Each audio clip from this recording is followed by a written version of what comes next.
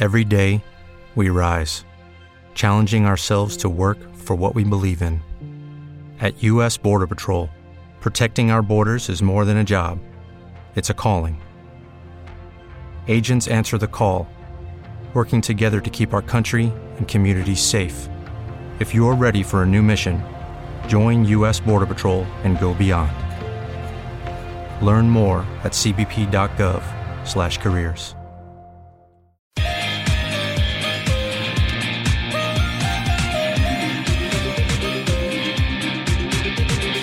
Demolition in Devon for Norwich City, a 6-2 defeat to Plymouth Argyle, and one that very few people saw coming after what's been largely a pretty positive start to the Championship campaign. It's now 3 defeats in 4, and there are some serious questions for Norwich City to answer. We will attempt to pick through the wreckage of that kamikaze defeat at Home Park yesterday on the latest edition of the PinkUn.com Norwich City podcast. I'm your host, Connor Southwell, joined by Paddy Davitt and Sam Seaman. Paddy, I mean, where do we start? I had a moment this morning where I opened my eyes and thought, oh, goodness me, it was 6, wasn't it? And it was that bad. How on earth did that happen? I don't really know how else to start the pod beyond asking you that, really. Well, I mean, it's going to be very hard to find the right answers because it's so far removed from, 6 or 7 games the other side of Rotherham. And even Rotherham, second half, we didn't see that. We didn't see that in the first half, despite it being very, very poor, to paraphrase David Wagner, that first half at Rotherham. Leicester, Stoke, no issues at all in terms of the fundamentals and Norwich's structure and individuals within that structure, but you don't have to go to David Wagner's phraseology after Saturday's game. They lost their heads.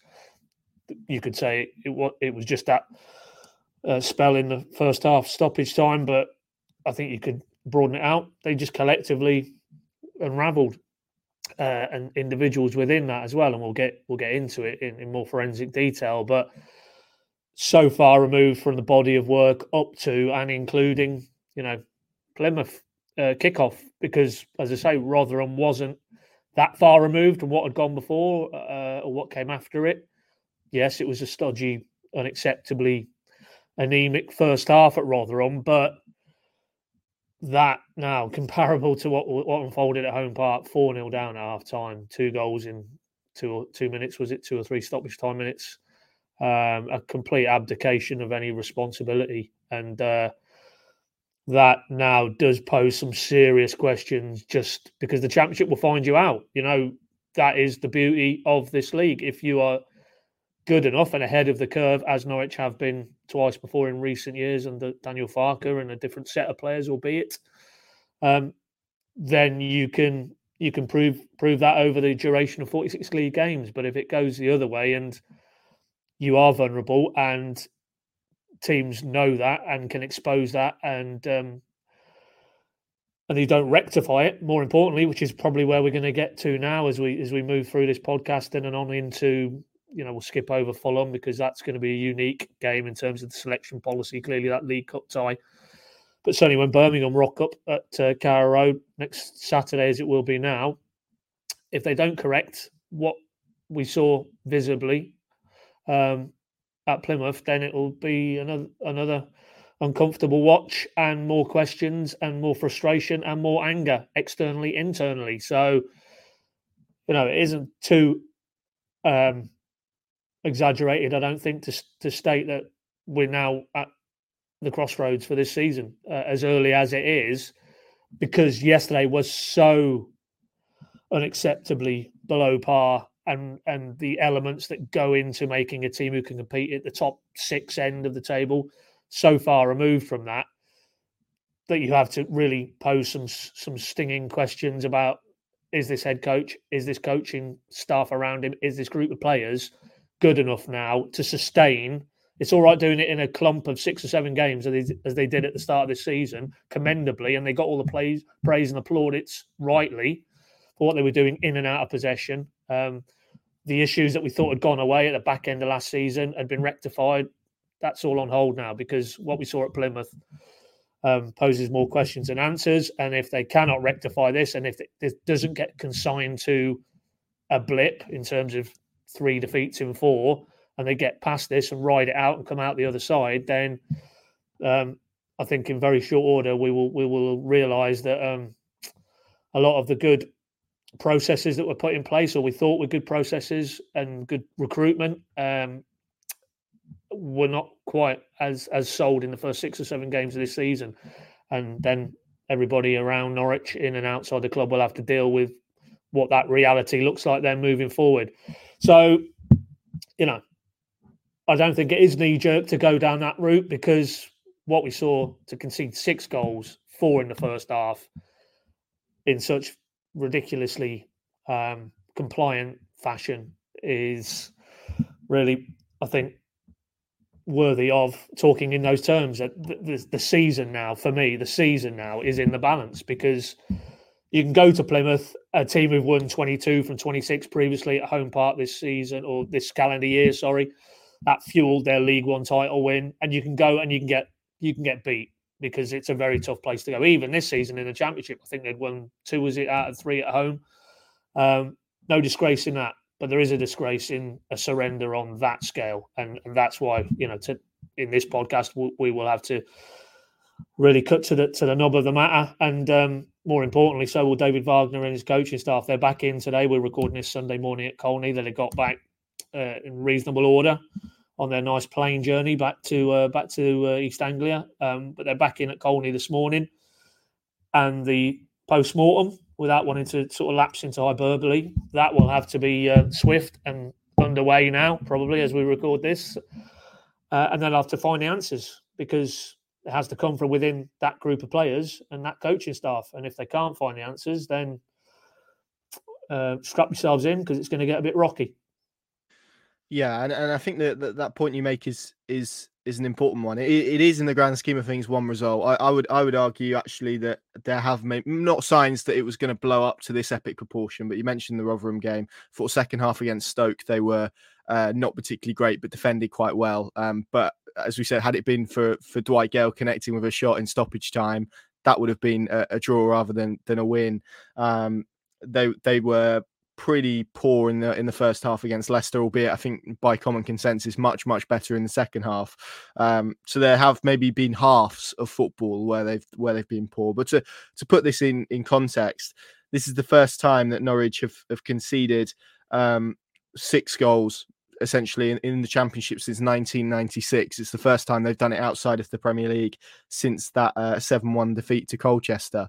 I mean, these are just it's so bad. It's untrue. And I mean, I keep coming back to the quotes. I mean, I stood in front of Kenny McLean yesterday, and it's always difficult for a player to come out and to speak after a result like that, because and I know that, and they know that fans don't really want to hear what they're saying, and ultimately it's actions. But I want to read some of the words that he said, because they're very strong, and a lot stronger than David Wagner went, I think, and a lot stronger than quite a few other Norwich City players would have gone. So this is a quote from a chat he had with myself and Chris Gorham at Radio Norfolk.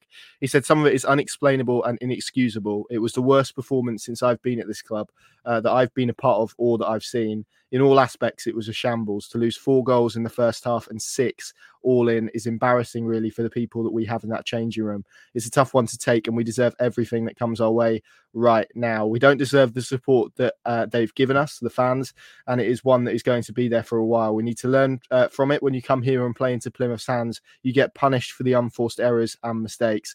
A tough afternoon." And he went on to talk about the start of the season, and he said it's the start of the season is gone. We had a couple of good results and people got carried away. Forget it. There's work to be done. We need to come in tomorrow, Sunday, and work hard, because that was not acceptable. And I guess that point about the characters in the dressing room, Sam, is the one for me that I keep coming back to, because this happened last year. Norwich got beat 5-1 by Middlesbrough in April, and the mitigation, the excuses given were, well, it's a young group, it didn't have the insulation of experience. This was a Norwich City team that had Ben Gibson, Shane Duffy, Kenny McLean, Adam Forshaw came on at half-time, had players in there with huge amounts of experience at Championship level and at levels higher. And the problem that I have is when a team shows you it has this in it, it's very rare that it pops up just once. It creates a lack of trust, doesn't it, from the fans towards this team and this group of players, because they know that a performance like that is now possible. We've seen it. It's there, and it's going to be very hard to get away from. Yeah, I think that's a very good point, and it did feel like things had turned a corner this season. And although I don't think anyone expected Norwich to be competing at the top end of the Championship consistently, I think even when there was such a positive start, it was still whispered quite quietly, those that felt automatic places could be competed for. But it did feel like this was a team that was slightly more streetwise, slightly more insulated against days like yesterday. And now they've shown that they're just as prone to those events as the team was last season. It's a really damaging one when you look at that experience, because as you say, I think the main mitigation around that loss to Middlesbrough last season was Andrew Omobamidele and Jakob Sorensen at the heart of defence, a duo that hadn't played often together and that were both young and inexperienced in that position. And then you look at a centre-back duo of Shane Duffy and Ben Gibson, obviously in midfield with Kenny McLean in it. And I think that just exposes how poor they were, especially the game management towards the end of that first half. I'd throw Angus Gunn in there. I know he's maybe not got as many games or as many top flight years under the belt as some of those players do have, but I think he's 27 now. And there was one moment when he had the ball in his hands, I think at 2-0, and rather than calming things down with wave after wave of Plymouth attack coming and the Norwich defence looking very exposed, he rushed to the edge of his penalty area and sent it long to absolutely nobody and gifted possession straight back to the home side. And I think the way that they managed those last few minutes of the first half was where it really all came undone. Players like Shane Duffy and Ben Gibson at the heart of defence should be able to manage things and realise that you don't need to go chasing it with 2 minutes left of the half and 2-0 down. Get in at half-time, maybe let the manager change things within your group. But they've gone from 2-0 to 4-0 almost inexplicably, just from their own lack of concentration, maybe their own over-eagerness to get back into the game. And that game management was so poor from those players, and they've lost the game there and they've lost their heads. And I think that's probably the period Wagner was referring to when he looked at that. But when you were reading out those quotes from McLean, what stood out to me, besides all the honest admissions, which I think were a good thing post-match, was the phrase unforced errors. And having watched the highlights back this morning, that was what it was all about. So many just poor passes where they didn't have any ideas, there wasn't much movement, and players are trying to force things and losing the ball in key areas, but also how exposed they look. If you're a Plymouth player at any point in that game, really, as soon as you receive the ball, you're probably 2 or 3 passes away from a one-on-one situation with a defender in the Norwich half, and Norwich didn't look insulated against the counter-attack whatsoever. I think that was an area Wagner highlighted in his press conference. He said he felt that this season Norwich have been insulated against those counter-attacks, and that the way they've played, they've been able to do that because they've defended so well when they've lost the ball. But it was the absolute opposite against Plymouth. I don't know where the midfield was for half that game, because every time they tried to play the ball forward and lost possession, Plymouth were already in a really dangerous situation, even on the edge of their own box at times in that second half. You felt there was a good chance they were going to go and score from there. So some tactical areas to improve, certainly some mentality and game management areas to improve. And it's going to be a really, really difficult task for David Wagner to pick up the pieces from this, because, as you say, that trust has now been lost a little bit. And I think they're entering a critical period where probably people are feeling quite pessimistic for the first time this season.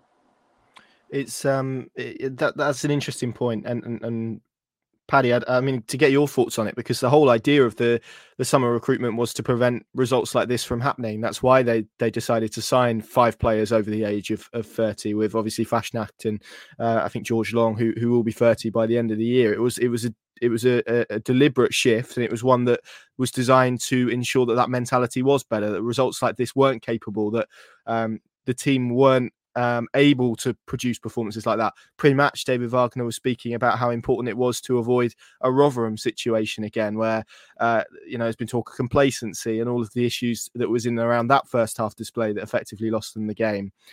Which begs the question: with all of that experience, all of that attempt to inject some mentality in the dressing room, how have Norwich City, for the first time in over a decade, conceded more than 6 goals outside of the Premier League?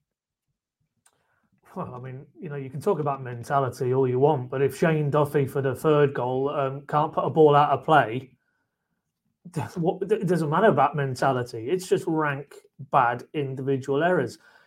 If for the fourth goal and then rolling on the third goal, what happened then was Ryan Hardy retrieves it, keeps it in play, squares it to Whittaker, who, I mean, he must have 10 yards of space, and then you've got Duffy and Gibson like pulling a horse and trap, trying to get to close him down.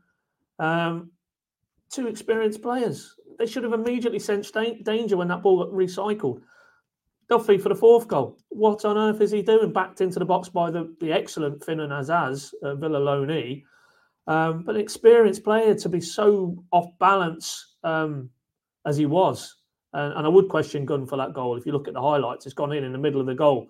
Very slow to get down. And maybe even the goal before, that there was a lot of power on it, a lot of accuracy, but, it came from a long way out. So, and, if we want to roll it on, it's not a let's kick the 2 centre-backs, because Kenny McLean and Zara, what are they doing? What are they doing on the first goal? Gibson's header, more up than out, to be honest, but not a second ball challenge. You've got Zara behind, I think it was Rendell, who actually meets the ball. McLean is ball watching. Zara gives the ball away for the fourth goal, if you watch that. Foreshort, an experienced player, fits in that bracket in terms of summer recruitment, gives the ball away for the 5th goal. Then Duffy tries to jump out and leaves a hole in behind. Gibson doesn't spot the run of Whittaker.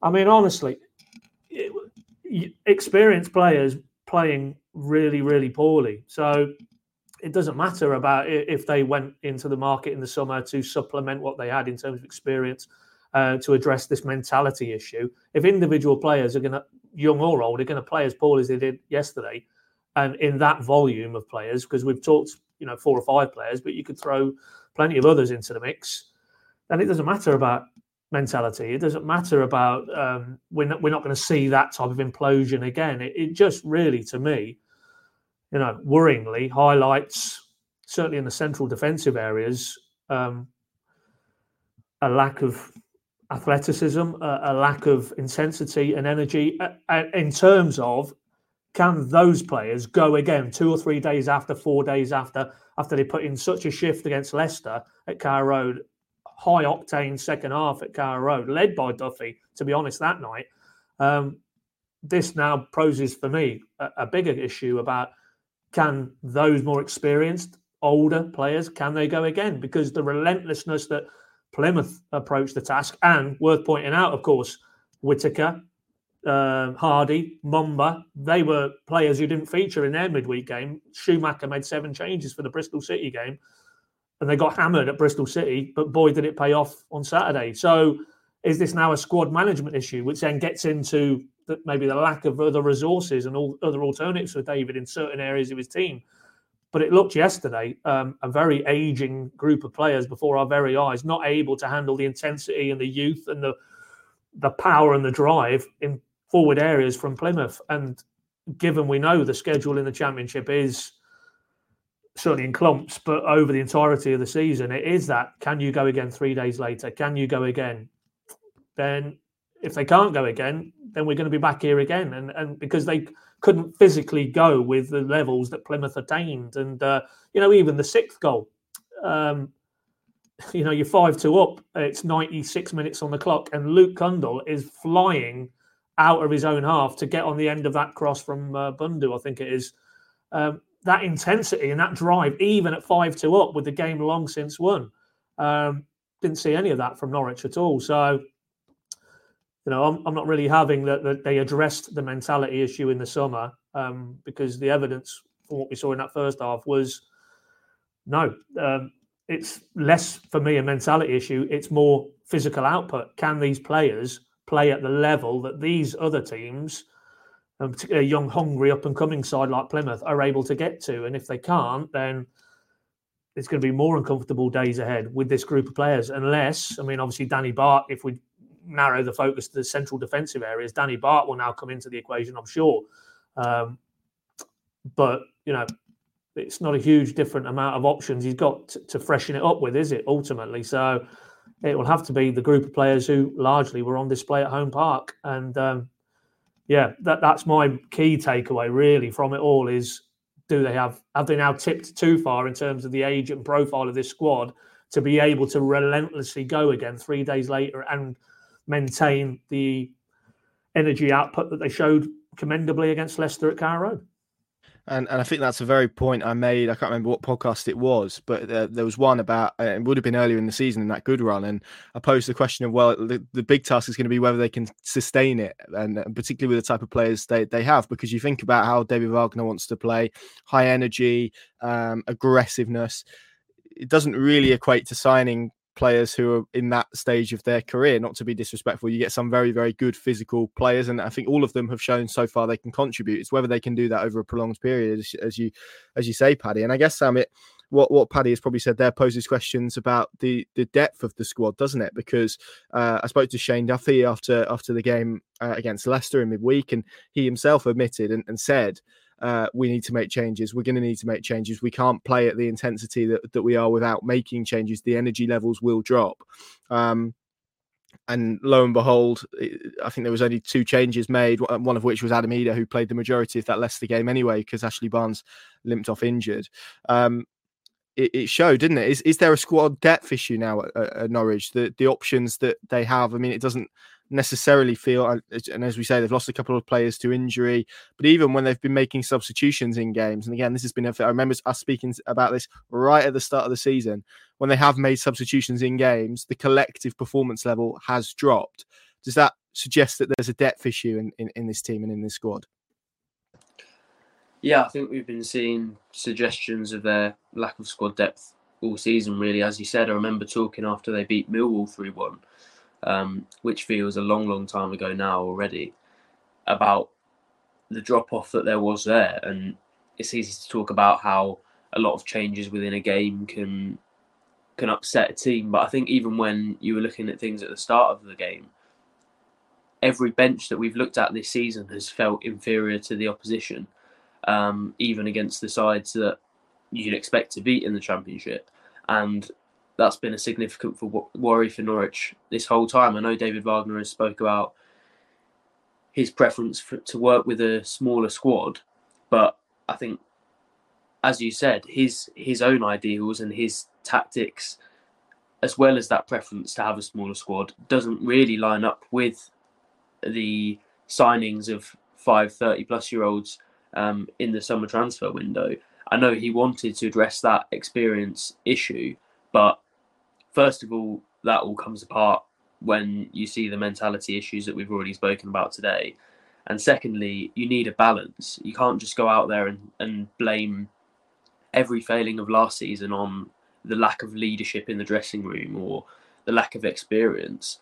They still had a good number of experienced players in the dressing room last season, and there were a significant number of technical failings. It feels to me almost like they've gone out and become almost obsessed with one issue in the transfer window and not considered what problems might splinter off that and what problems were underlying in the team last season that they haven't addressed this summer. And I think we've seen it before with the recruitment. We've seen years where almost all they talk about is the athleticism and the physical profile of the squad, and they don't consider the balance of different players that they might need. And I think the pitfalls of that are paying off for Norwich in a negative way now.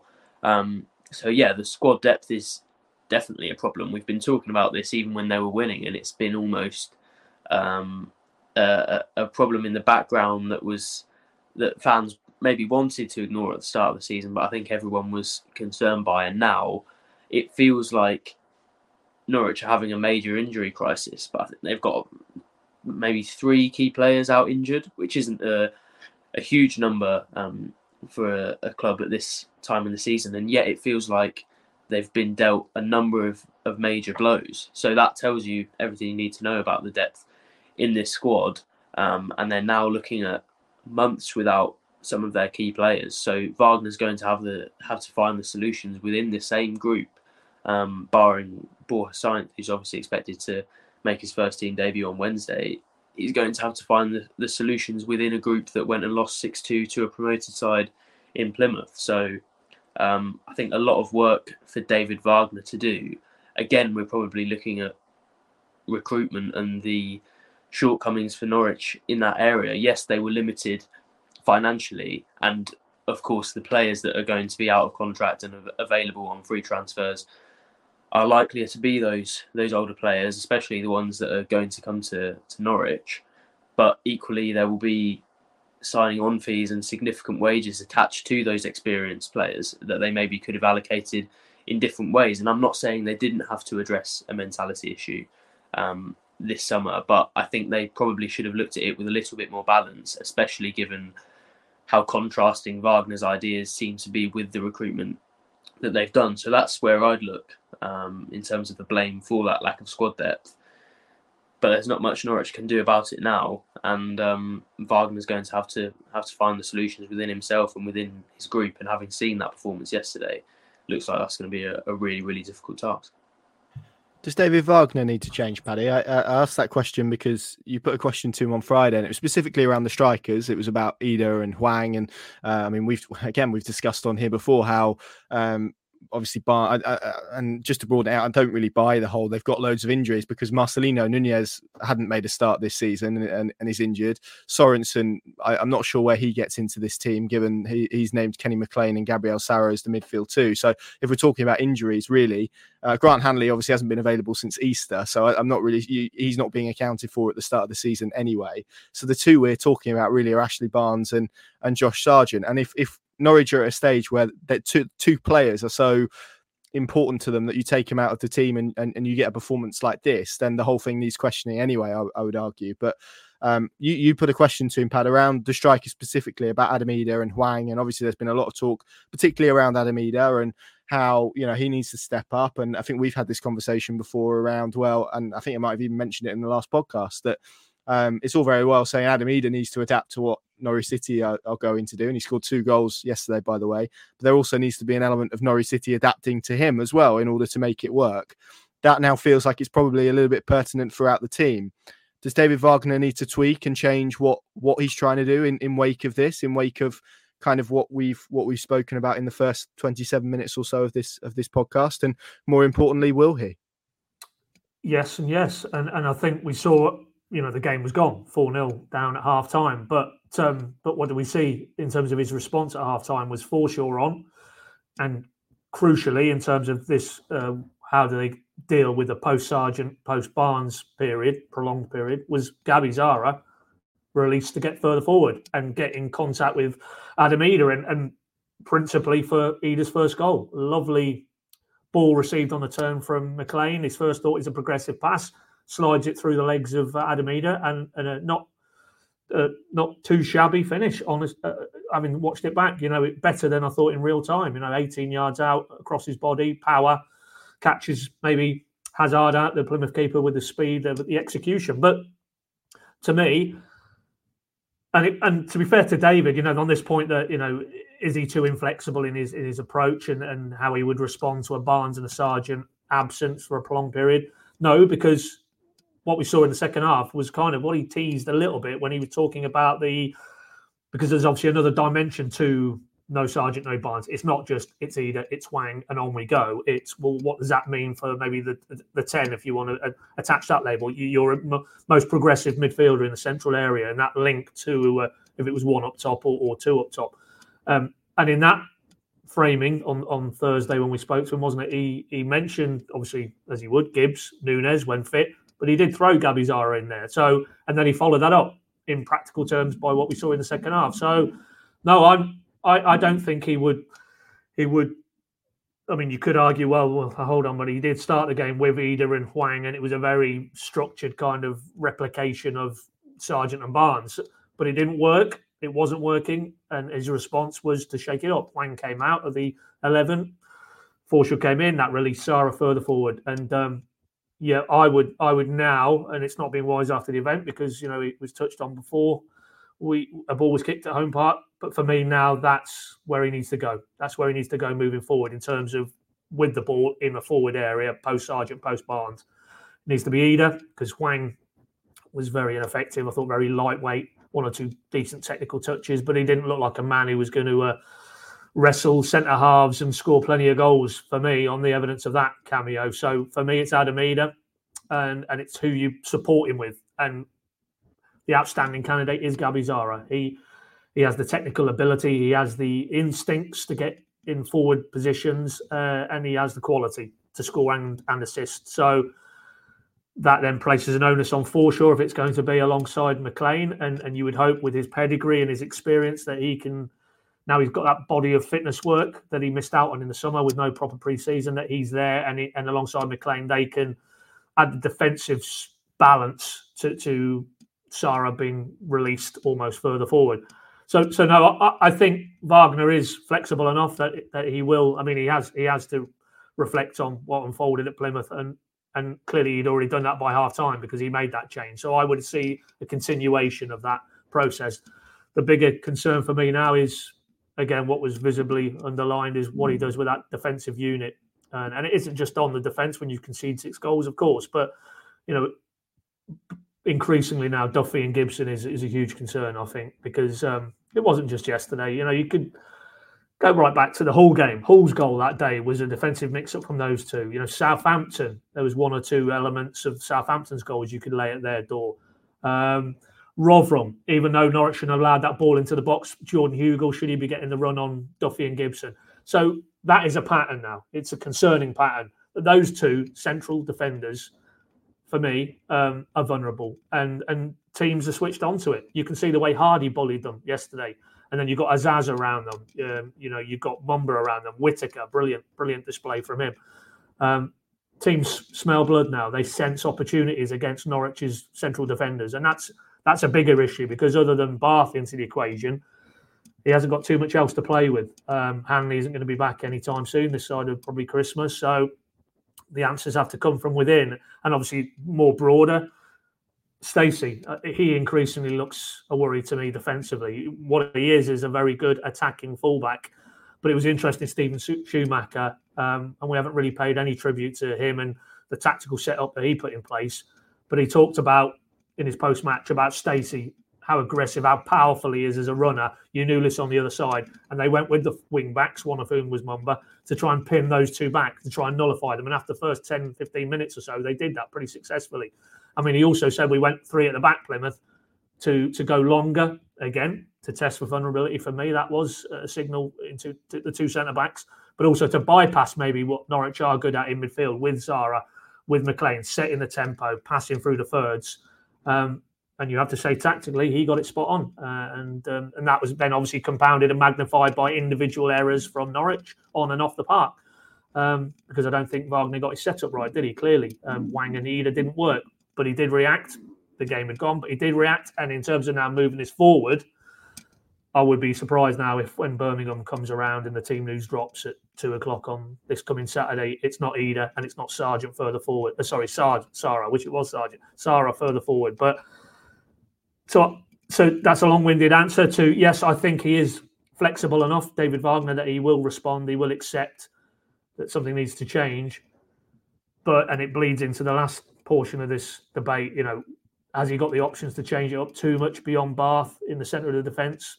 I don't think he has. So that's a huge concern for me now moving forward, because from Hull onwards, they look vulnerable. They look vulnerable central defensively, and you can mask it. And if you're playing well with the ball and you're dominating possession, and we've not even talked about him, but John Rowe is the John Rowe of the first month and not the last 2 or 3 games. And Fashnak, he's gone missing in the last 2 or 3 games. If all of that is functioning in middle third and final third, then it masks a little bit those structural issues for me in terms of the centre of their defence. But when it doesn't work in the middle and the forward areas, boy, do they get exposed. And that, in terms of David Wagner and his coaching issues, that for me is a bigger issue, not the top end of the pitch. I think it's the centre of the defence. Yeah, and I guess that point is kind of shown by the opening goal, isn't it? Ben Gibson makes a clearance in the midfield. No one picks up on that second ball ahead of who was it? Was it Edwards who headed the ball through, or Houghton, or Randall, I think. Randall, yeah. So no one responds quicker than a Plymouth player. And I think increasingly, to me, it feels like when you get the type of game that we saw perhaps in the second half against Stoke, where Norwich are in a deeper block, they're having to clear crosses, it's kind of penalty box defending. Shane Duffy and Ben Gibson are the duo that you want. When you're playing a high line and you're trying to move the ball forward and you're playing an opposition who have quick, powerful, intelligent, creative players, I think they kind of get shown up for what they are. And as we say, that kind of experienced element of that back line looks quite old pretty quickly. And that's the issue that they have. And I guess probably the wider issue with that, Sam, is that Danny Bart, who obviously hasn't played a single minute for Norwich City yet, but he is a similar profile of player, isn't it? It's not like they've got some, young 20-year-old, maybe one that they sold to Nottingham Forest in the backdrop, in the background anymore. They've kind of got a similar profile of player waiting in the wings, unless, of course, he then dropped down to someone like Jayden Warner or Emmanuel Adebayor, which clearly isn't going to happen at this stage. So that would be the concern, wouldn't it? That those centre-back options, he hasn't got too much to twist with the options that he does have available to him at a first-team level. Yeah, I think Grant Hanley maybe. I mean, who knows what impact an Achilles injury of that extent does to a player at the stage of his career. I think he probably has the most pace in that defensive quartet, if you like, out of all of them by some significant distance. And he's shown before, to be fair, under Daniel Farke, that he can work in a higher line so that players can go and press. But again, it's that inconsistency between Wagner's principles and the players that he has at his disposal. It's not like it was last season, and the mitigation that he had in terms of the lack of his own players. He had obviously a say in the recruitment this summer, and he could have told Stuart Webber that pace and athleticism was vital in his centre-backs. Of course, when they get an offer for Andrew Mbamidele that they got in the financial situation that they're in, it's very difficult to turn it down. But again, I go back to where those decisions were made in terms of the players that they brought in and what attributes they were looking for. So I think it's up to somebody to adapt, whether that's the players, whether that's Stuart Webber, although he can't retroactively go and do that, of course, and or it's Wagner. I know Paddy obviously feels that he's adaptable enough to change things in the attacking department, but he doesn't have a track record really of deviating from his plan when things start going poorly. I think that's why we've seen such a streaky track record at previous clubs, because he has such a fixated idea of what he wants to do and such a clear philosophy, as he showed when he gave that answer at the press conference, that he's really good at getting it right. And when it goes right, all the aspects tie together really, really well. But equally, it probably takes a few games for him to accept that things need to change significantly. And I think that's been the situation defensively. It's been an underlying problem for me for a few games. I think as Paddy outlined, the errors earlier on in the season came as part of some fairly decent results, or what looked like decent results at the time. And they sort of were masked in broader performances, and you could put that in as maybe there were tactical elements that we weren't spotting, and there were strategic things that meant the duo had to be Shane Duffy and Ben Gibson. But obviously you're expecting changes this coming weekend. But as you say, the fact that they've only got Danny Bart to bring in, I mean, what's going to change? For me, when the personnel can't possibly change the outcome, tactically you have to look at doing things differently. And from what we saw in pre-season, we were led to believe almost that this was going to be a season of counter-attacking, and maybe it wouldn't have been as attractive to watch as some of the football was earlier on in this season. But I think at Plymouth they would have had better results if they accepted that the home side were going to have possession, if they sat behind the ball and then tried to use the athleticism that they have probably in Ida and in those in Jonathan Rowe to try and counter, I think they would have certainly had a better chance of coming away from that game with a result than what they actually did, which was put 31-year-old Shane Duffy, 30-year-old Ben Gibson, who has always struggled with pace, by the way. Even when he arrived at Norwich and had that impressive season, it was clearly a pitfall of his game, and he was getting exposed for it previously. Why are you using those players in a system that relies so much upon having a high line? It's not like an offside trap has been a key part of their system so far this season. The main function that high line has is so that they can go and press high, and I don't think that's even been done especially well at Home Park. There have been games at times this season in the first half against Stoke. I thought their pressing was really, really good, but yesterday they didn't get it right. They didn't see any of the benefits of having a high line, and they saw all the pitfalls in that they took that risk that every team that now plays a high defensive line takes, that teams can go long and find joy, and they got exposed for that very early on. And at 2-0 down, they should have realised that was the problem, but they went and conceded 4 more, playing exactly the same way with exactly the same defence. And I'm not sure I do have the same faith that Wagner is adaptable enough to deal with the problems, especially with the squad at his disposal. But there's, again, it keeps coming back to the fact that they can't really do much about that now, and that's probably why I'm a little bit worried for Norwich at the moment. I don't see how they can really change things. At least this summer, after the disaster that was the end of the last campaign, they had almost this clean slate of a transfer window and what felt like it could be quite a significant rebuild. Now they've done their rebuild. They've done the work on their squad that they wanted to do. They've got another 3 months to wait for a transfer window. Probably not huge amounts of finance to do much in that window either. And they've got to somehow muddle through with a team that looks really, really poor at the moment. So that's why I'm worried. It's not because we've now seen some poor performances and the number of points per game has dropped off. It's because I worry that that's going to continue for months. And I think David Wagner needs to find a way to address that, because he hasn't yet. It's a funny game, isn't it, Pad? Because after the start of the season, Norwich City were being lauded for their recruitment. Now it's kind of the opposite of that, and it shows how things can change very quickly. And we spoke in the team news video, we spoke about it in the car as well.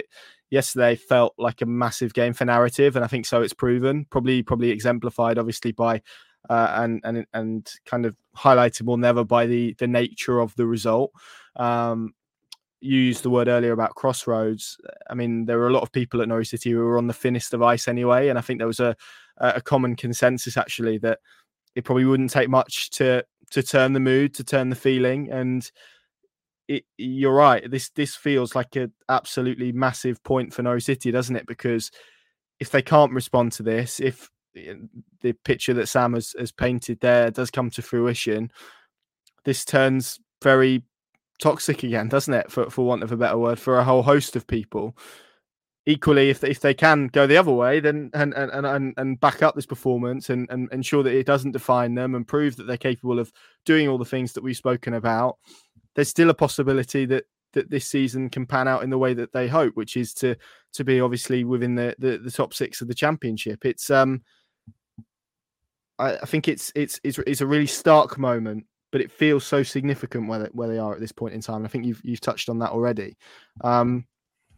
But it shows how thin the tightrope is that they are walking and have been walking probably since the end of last season, doesn't it? And it's probably been shown and magnified by the extent of this result, which, as we said, is probably their worst result in over a decade. Absolutely, yeah. And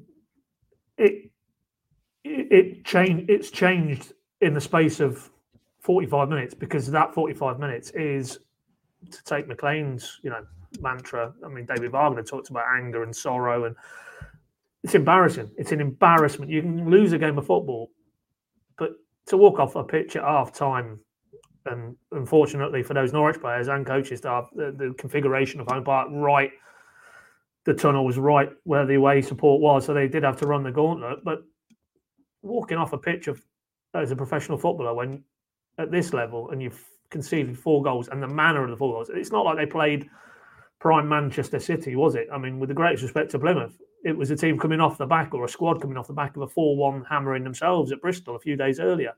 A newly promoted team who'd won 2 of the previous 7, I think. So clearly a team who are adapting to life at a higher level. To walk off the pitch 4 goals down,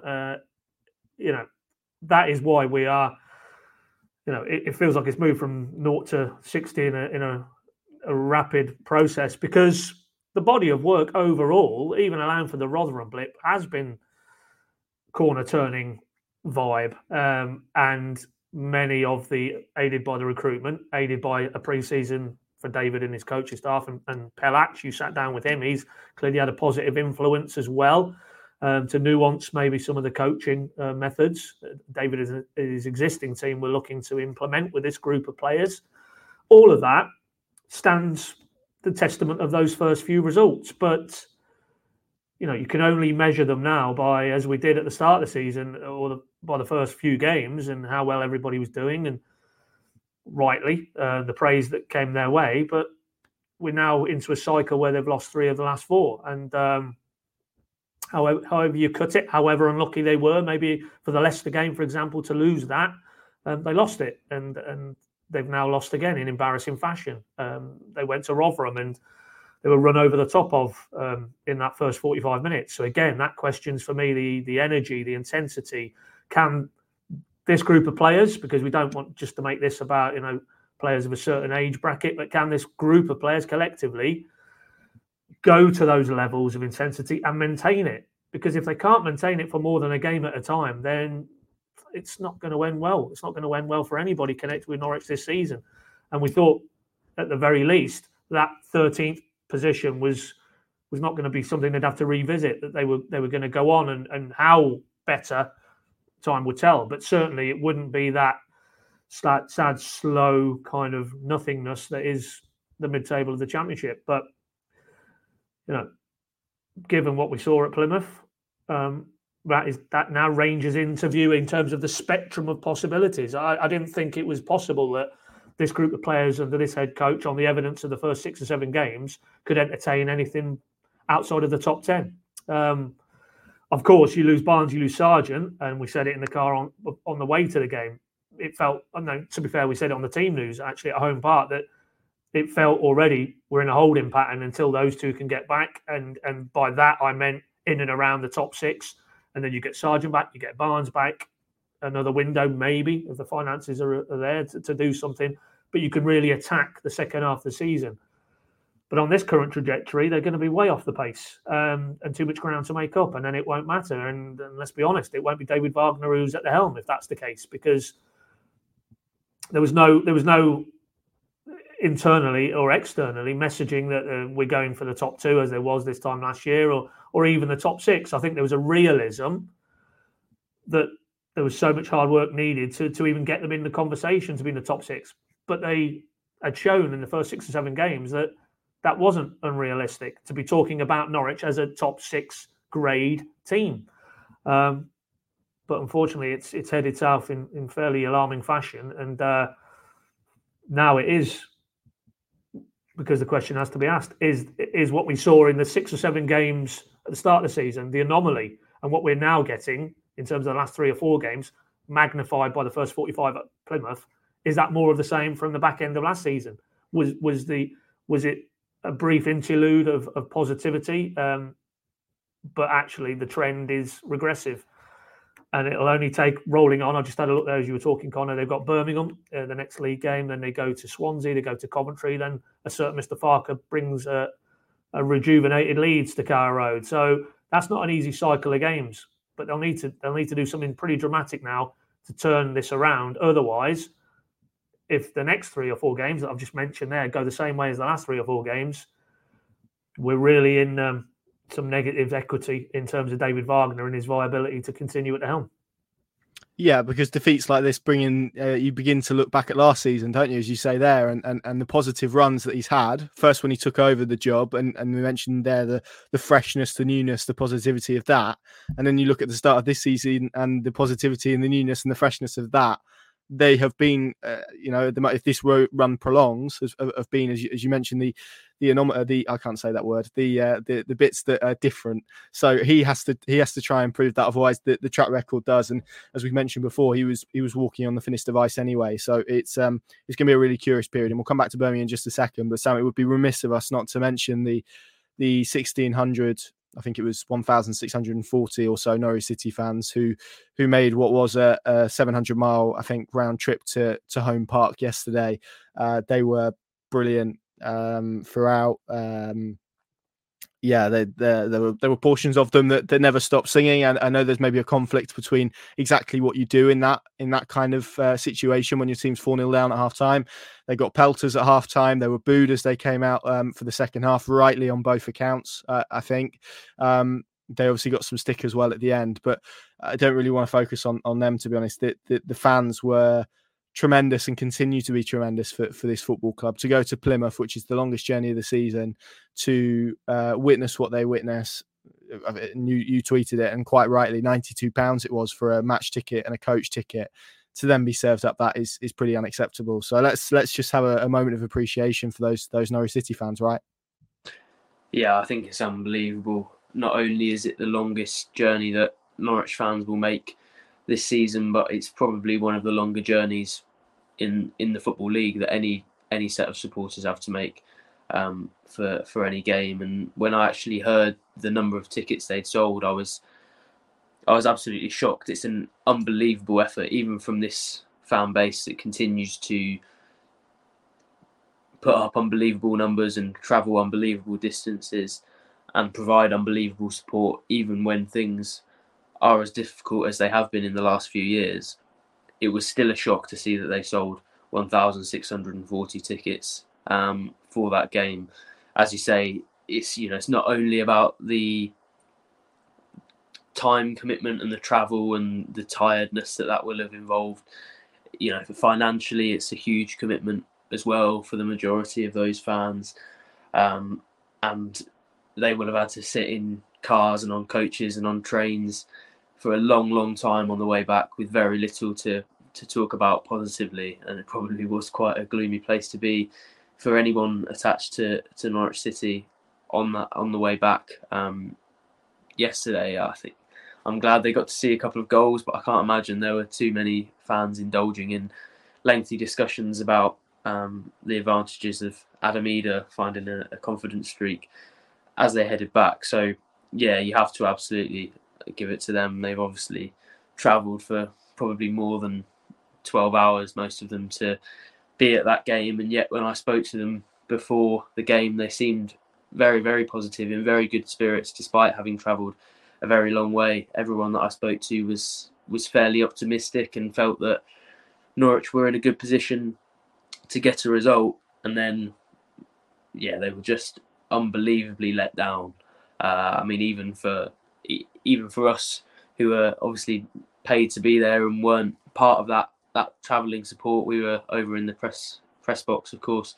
You could still feel that anger and that negative atmosphere around the club and the feeling that those fans had. Even when we were surrounded by home fans who were absolutely delighted by their team's display, it still felt like quite a horrible place to be in and a shockingly bad situation to witness. So I did feel very much for those fans. I think Chris Gorham made the point to you, which is correct, that although it feels quite strange that there was not as much ferocity at the end of the game as there was at half time, given they were 4-0 down so early on in the game, that second half is almost just there to process it and to come to terms with how badly it's gone. I think that's why we didn't see such anger maybe at full time as we did at half time. But it was quite a sight to behold how, when the half-time whistle went, there was almost a bit of a surge to get down to the pitch to have a go at those players. And to be honest, that was what they deserved after the first half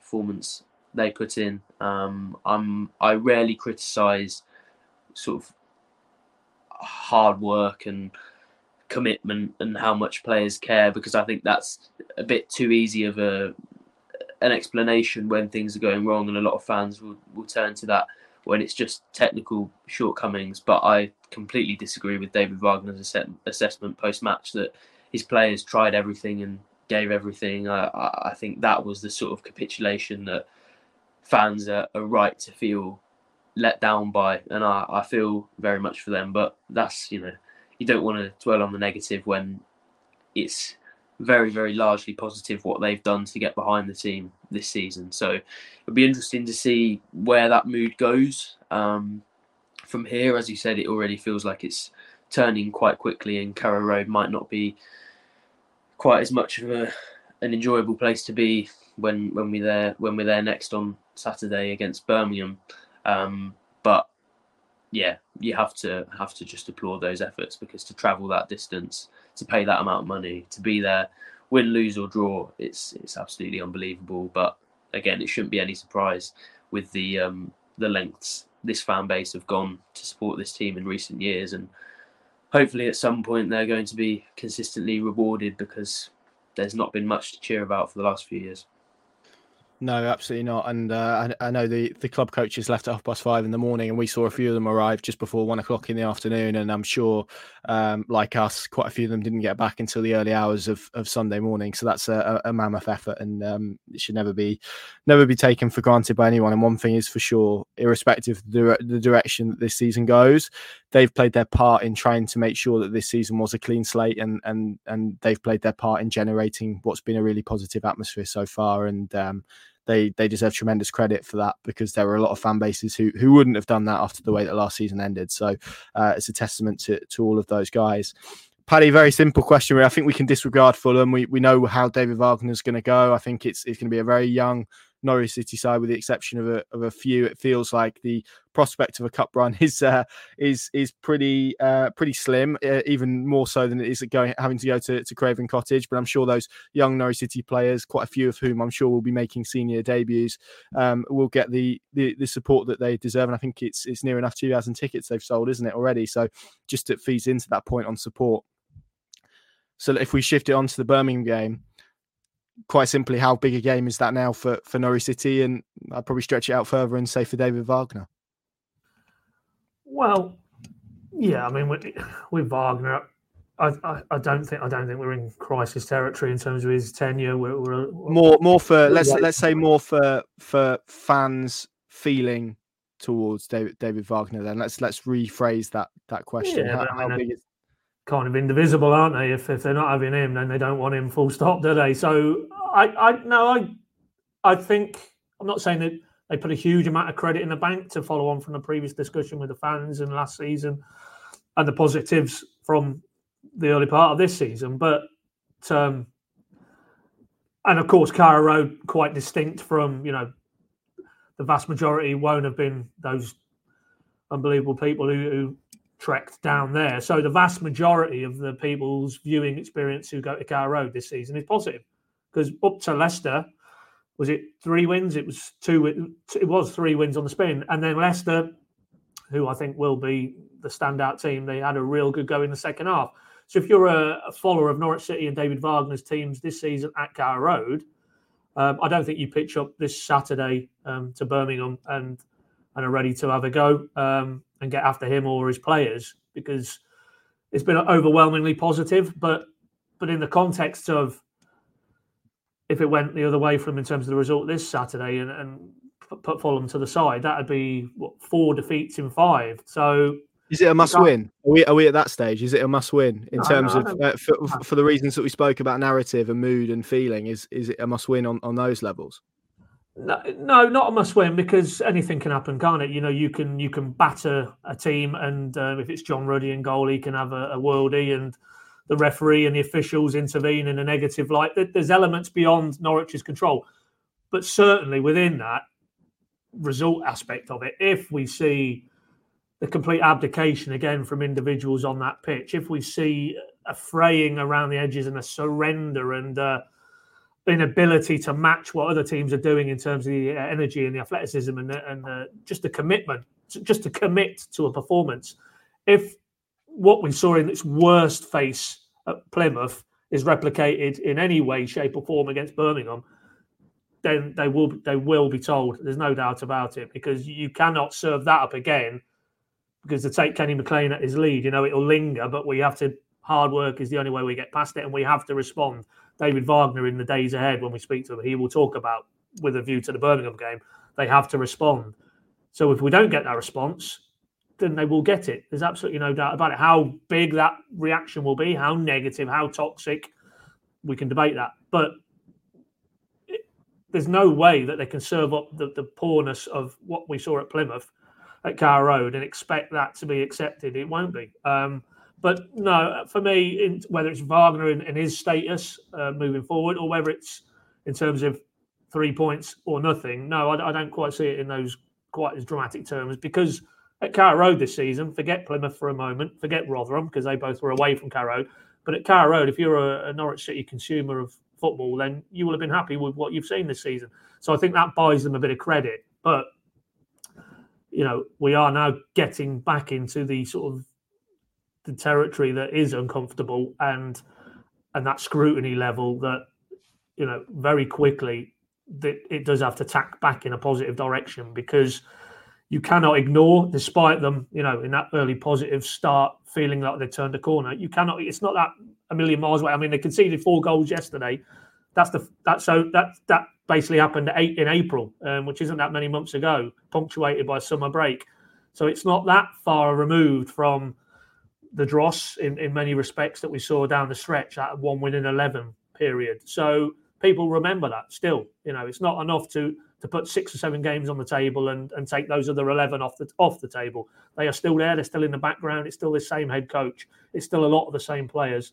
So no, I personally wouldn't frame it in it's a defining game for David Wagner or this team or this group of players.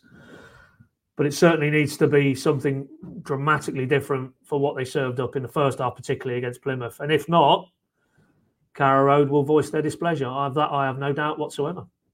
Final question of the pod then, very simple, yes or no. And I'll start with you, Sam. Are Norwich City going to beat Birmingham next weekend?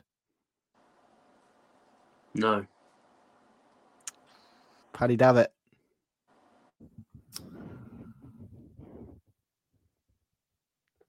It's a long pause. Yeah, well, only because I'm a glass half full rather than Seaman's glass half empty. I'm going to say yes, but I that's take a bit unfair. That I think that's a bit unfair. I've given him credit this season. No, that's fine. I'm very positive about Kenny McLean all the time. Yeah, I haven't forgotten your pre-season prediction of 15th or whatever it was. Which, if they serve up more of what we saw yesterday, then who knows? But I don't say that. I don't say yes, they will beat Birmingham with any conviction, because we're discussing this in the darkest of dark shadows of what we saw kamikaze, to use your phrase at the start, Connor, at Plymouth. So it's more a reflection to what we saw in the previous 6 or 7 games, and can they replicate that? I mean, if they carried on in the same fashion they finished against Leicester at Carrow Road, then yes, they will beat Birmingham, because Birmingham aren't in the same bracket as Leicester. As good a season as they've started already, it would appear from a distance.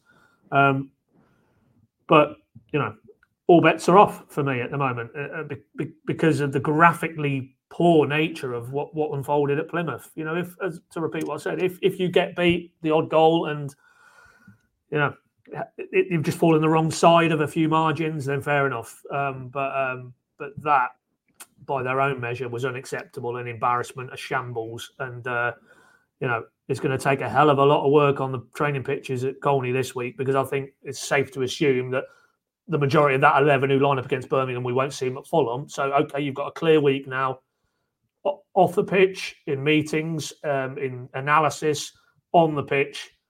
They have to find something. And if they don't, then they won't beat Birmingham. But I'm going to stay positive and say, yes, they will. There's enough pride professionally in that group of players and individuals that they will find something from somewhere that is good enough to beat Birmingham at Carrow Road. What about you, Connor? Yeah, I agree. I think they'll win. and I think they'll win quite comfortably as well. So let's hope that we're not made to eat those words. And to think we've not even had time to discuss any of the good stuff that we wanted to talk about, like Stonehenge or any of that good stuff. But we are out of time. So thank you very much as ever for listening to this week's edition of the PinkUn.com Norwich City podcast. Probably quite sobering listen as you probably would expect. But yes, it's fair to say that Norwich City find themselves at a really, really, really big and important juncture, and how they navigate the next few weeks may well dictate the rest of the mood for the season. I don't think it's an understatement to say that. Thank you very much for listening, and we'll see you again very soon.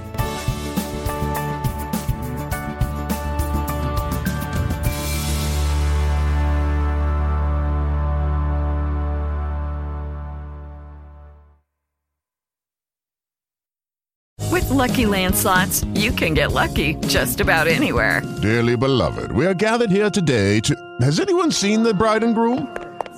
Sorry, we're here. We were getting lucky in the limo and we lost track of time. No, Lucky Land Casino, with cash prizes that add up quicker than a guest registry. In that case, I pronounce you lucky. Play for free at LuckyLandSlots.com. Daily bonuses are waiting. No purchase necessary. Void where prohibited by law. 18+. Terms and conditions apply. See website for details. Hey guys, it is Ryan. I'm not sure if you know this about me, but I'm a bit of a fun fanatic when I can. I like to work, but I like fun too. It's a thing. And now the truth is out there. I can tell you about my favorite place to have fun. Chumba Casino. They have hundreds of social casino style games to choose from with new games released each week. You can play for free anytime, anywhere. And each day brings a new chance to collect daily bonuses. So join me in the fun. Sign up now at ChumbaCasino.com. No purchase necessary. VGW Group. Void where prohibited by law. See terms and conditions. 18+.